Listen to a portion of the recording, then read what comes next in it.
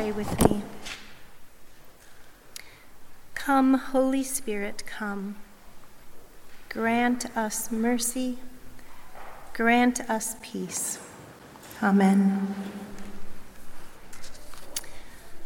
Well, you know from a previous sermon that I do love a good story with a hero, but I actually prefer stories about saints because saints have more power.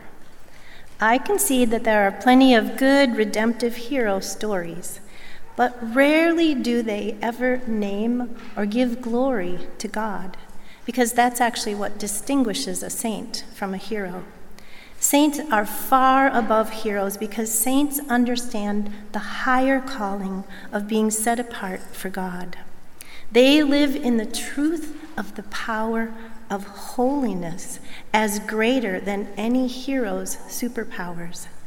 Saints orient their lives around God and come to know God's power and God's greater purposes for all people across all time. Saints' lives shine into eternity.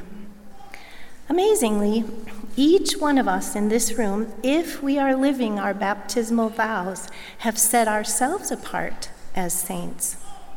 In Ephesians, Paul addresses the believers as saints, and he thanks God for the love that saints show to other saints. And then he prays for them, and actually, he prays for us now, 2 millennia later, that we would have a fresh gift of wisdom so that we might draw on Holy Spirit power to live into our glorious inheritance in Christ. Our inheritance, of course, is salvation, but Paul prays with a broader understanding. He knows that for our inheritance is actually toward a holy, redeemed, renewed creation. And he wants us to see in this section from Ephesians that God's plan for bringing heaven to earth involves us. On All Saints Sunday, we remember those who have gone before us, who are now in the great cloud of witnesses, and we thank God for them. But today, I'd like to focus on living saints, those whose stories are being lived right now in 2022. Living saints may be geographically across the globe, and they may be sitting in the pew right next to you. So I want to ask 2 quick questions as we get started. First, do we see our lives as primarily shaped around the drama of today, or do we understand our lives as situated within the divine, grand narrative being played out in our time? Now, I pose my second question in light of our passage from Ephesians, especially the last 2 verses, which, paraphrased by N.T. Wright, are, "Yes, God has put all things under Christ's feet and has given him to the church as head over all. The church is his body. It is the fullness of the one who fills all in all." So my second question is, how is the earth going to be filled with the fullness of God? And I pray that we will see that the answer to the first question about our lives in our time across all time is experienced and entirely enveloped within the second question of how Christ fills the church with himself. Because by God's presence, we are resurrection people. The Apostle Paul constantly brings up the resurrection of Jesus and what it means for us in our everyday lives. You can see that in verses 19 and 20. Why is that such a big deal? Why does it matter so much that Paul brings it up over and over again? Merely because it is the hinge on which our entire faith not only swings but opens the door to God's plan to fill the earth he created with all of his pure, holy, perfect, renewing, redeeming, loving, salvific presence. Without the resurrection, we are to be most pitied. It is the power of God for salvation of his entire created world. And that plan of salvation involves us, saints. We do want to live lives of purpose and meaning. We do want to leave a mark on the world, or at least our own world, our people. And as saints, we have Holy Spirit power in us to do just that work. I'm going to tell you 4 stories of living saints, and I want you and myself to consider our own lives in terms of how the resurrection power of Jesus Christ makes a categorical difference in their lives, encouraging and strengthening us in our own. These 4 saints answer the first question with, we choose to see our lives as a story within the divine cosmic narrative. And because they live from that perspective, they then answer the second question, recognizing that the power of Christ to fill the earth is taking place through them. So, here they are. Immaculée Ilibagiza, Pete Greig, Andrew Brunson, and Jacob Thompson. I suspect these names are familiar to some of you. They are all living. Of course, none of them would actually claim their status of saints, but each of them has chosen the reformation of their own character toward God's redemptive purposes in response to their life circumstances. Each of them draws on resurrection power to fill the earth with the presence of God. I learned of Immaculée Ilibagiza through her book, Left to Tell, and it's a powerful story of a young woman who already had a vibrant, trusting relationship with God, digging deeper into that to forgive those who perpetrated evil and death against her and her country of Rwanda. Immaculée was raised in a devoutly Catholic family, and as a family, they were accustomed to praying together every evening. But in 1994, like most college kids, she returned home to her family over Easter. Tribal hatred between Hutu and Tutsi had been increasing, and while she was home on break, the Hutu president of the country was killed, which sparked a 3-month slaughter of Tutsis. The slaughter and terror spread like wildfire across the nation and into Immaculee's home village. In a tearful goodbye from her parents and brothers, she fled for her life to the home of a pastor in a village 5 miles away. As she prepared to run, her father pressed his rosary into her hand. Along with 7 other starving women, Immaculée survived by hiding in the pastor's tiny bedroom for 91 cramped, terrifying days. But these bare facts do not begin to tell you what God did in her heart in those 3 months and in the years since. As Immaculée and the other women hid in that 3 by 4 foot bathroom, with not even enough space to stretch out, she prayed. She prayed when she heard the killers of her family and friends, people she had known and grown up with, outside the tiny bathroom window, bragging about killing her family and many others with an evil lust to kill more. She prayed when despair hit her and the deceiver crowded her mind with lies that she was no one, that she too would die, and that God did not hear her cries. In that tiny bathroom, when terror, anxiety, and anger threatened to overcome her, she prayed. Whenever I prayed, I immediately felt God's love around me and anxiety eased. So I resolved to pray every waking moment. Prayer became my armor, and I wrapped it tightly around my heart. She heard the killers come in to search the home where she was hiding, and she prayed her rosary over and over again. Forgive us our sins, as we forgive those who sin against us. She found herself asking God to give his love and forgiveness to all the sinners in the world, but she was unable to make herself pray for forgiveness of those killers. So in that small space, with rampant evil all around her, she asked God to change her heart. And God did. Before she was even freed, she forgave those who killed her parents, her brothers, and decimated her country. In 2012, I attended a conference on reconciliation at Lipscomb University, and Immaculée was a plenary speaker. As she came down the side aisle of the largest auditorium on campus, which was full, quite close to where I was seated, I literally felt the overwhelming love of God emanating from her. I felt like I was in the presence of a living saint. It was remarkable and beautiful. Immaculée has gone on to be an agent of forgiveness in the ongoing story of her beloved country, Rwanda. The second living saint I mention is Pete Greig. Think of yourself. Think of everyday faithfulness in prayer when you think of Pete Greig. He is the founder of 24/7 Prayer, the Lectio 365 app, and the author of God on Mute, among other things.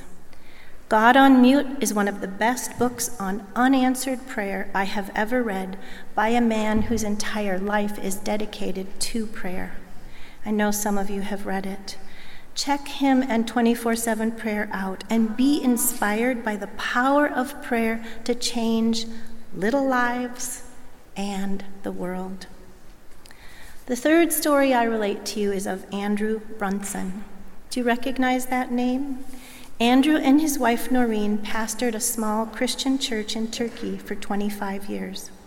In 2016, Andrew was arrested by the Turkish government and charged with espionage and treason. He was held in prison for 2 years. In 2018, with no evidence presented, he was found guilty and sentenced to 35 years in prison. Yet miraculously, within a matter of hours following the sentencing, he was released, and 24 hours later was here in this country with our U.S. president. In an interview with Open Doors, a network of support for the persecuted church, Andrew was asked, "Did you sense people's prayer in prison?" Andrew: "My 2 years in prison were marked by what I would call the silence of God and not having any sense of his presence. Because my past experience with him was really rich, to have that intimacy removed led to a fence around my heart toward God, woundedness. So I was very alone, isolated in my faith. I prayed for peace so much, I did not feel peace. Grace was taking me through, but finding strength, determination, peace, and joy was actually much more difficult than I expected. So I didn't feel people praying for me. I had grace, but it was an unfelt grace. My first year in prison, I broke repeatedly." Did you hear that? Andrew's experience was completely different from Immaculee's.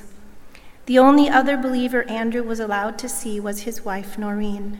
She repeatedly told him of thousands of people who were praying for him, and he believed her, and he believed that he was not forgotten, but he did not feel it. Andrew said, "I've been told by a church historian that what happened with me was an unprecedented prayer movement focused on one person. So clearly this was supernatural. It was God-initiated, God-driven, God-sustained, and I came to see that God was doing something much bigger with that movement of prayer than just sustaining me and then delivering me from prison. There was something much bigger going on. I came to see during my imprisonment that actually God was using this to draw in prayer for Turkey in an unusual way. In 2009, God had said to me, 'Prepare for harvest.' I came to see that being in prison was part of that assignment, that just by being there, I was the lightning rod that was drawing in prayer God intended to use in that region. People have told me I'd wake up in the middle of the night and pray for you. Even children were praying for me. Wow. Andrew's wife added, so many children. I think God was doing many, many things, but one of the things was bringing praying for the persecuted church into children's hearts and minds. I heard about the prayer more than Andrew did, and I understood earlier on that something was happening for Turkey. Fourth living saint, Jacob 1020 Thompson.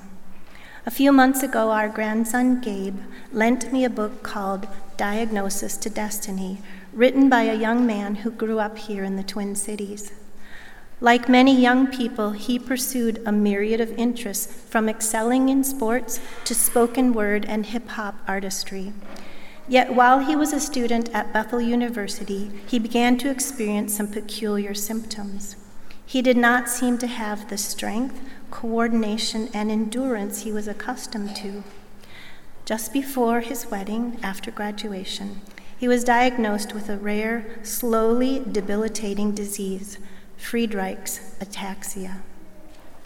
Like Immaculée, Pete Greig, and Andrew Brunson, JT had a choice: give in to a life of anger, bitterness, and why me questioning of God, or like another maybe spoken word prophet, Job, proclaim, for I know that my Redeemer lives, and at the last he will stand upon the earth, and after my skin has been thus destroyed, yet in my flesh I shall see God, whom I shall see for myself, and my eye shall behold, and not another.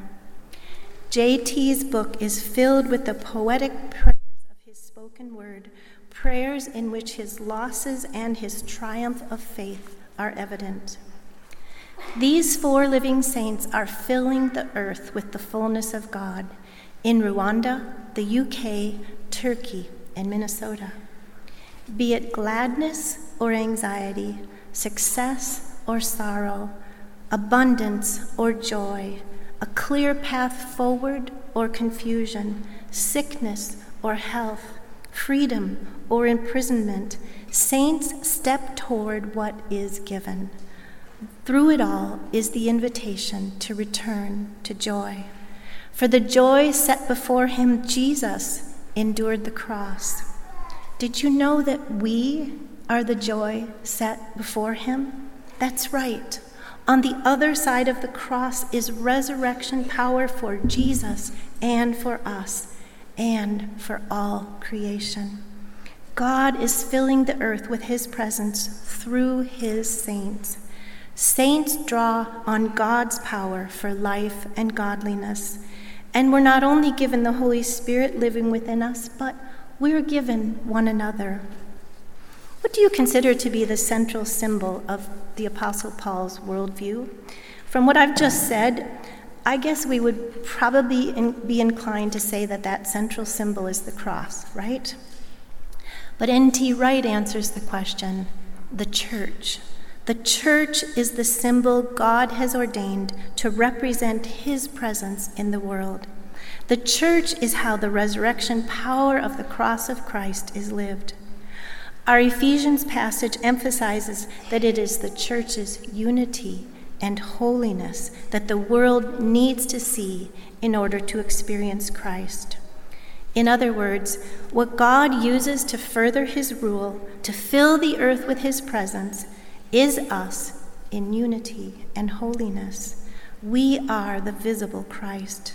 Jesus actually did mean for us to live the Beatitudes. Eugene Peterson paraphrases the last two verses of Ephesians as, God put the resurrected Christ at the center of everything, and at the center of the center, Christ rules the church. The church, you see, is Christ's body, in which he speaks and acts, and by which he fills everything with his presence. A government, a society, cannot legislate love. That is the redemptive work of Christ at work in the world through his saints. Several weeks ago, Russell Moore discussed the biannual theological survey of American evangelicals, and the results should give us all pause. While an overwhelming percentage of evangelicals believe in traditional sexual morality, they fail to live according to their own moral standards. A majority also misunderstand the nature of Jesus Christ himself, believing that he is the first and greatest being created by God. In fact, 43% of evangelicals say that Jesus was a great teacher, but not God at all. Sadly, not only is this heresy, but it explains why believers lack power. We cannot live resurrection power if we don't believe in the resurrection. On All Saints Sunday, may I declare theology matters. The power of Jesus in his resurrection, as our Ephesians passage says, is also ours. Power to live a victorious, full life in our brief moment in history, just as the 4 living saints I mentioned live. As another spoken word prophet declares, the earth will be filled with the knowledge of the glory of the Lord as the waters cover the sea. And a New Testament prophet confirms through his saints. So let us not lose heart. Last Sunday, as a church, we had such joy in gathering at the Calvin family's farm. It was a beautiful time together, and it reminded us of how much we love one another, and actually, I think, increased our love for each other. And we needed time like that.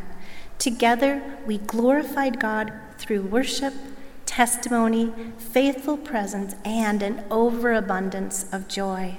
We filled Shepherd's Hill Farm with the presence of God. Hallelujah! May God grant us the immeasurable greatness of his power at work in and through us to fill the earth with his presence.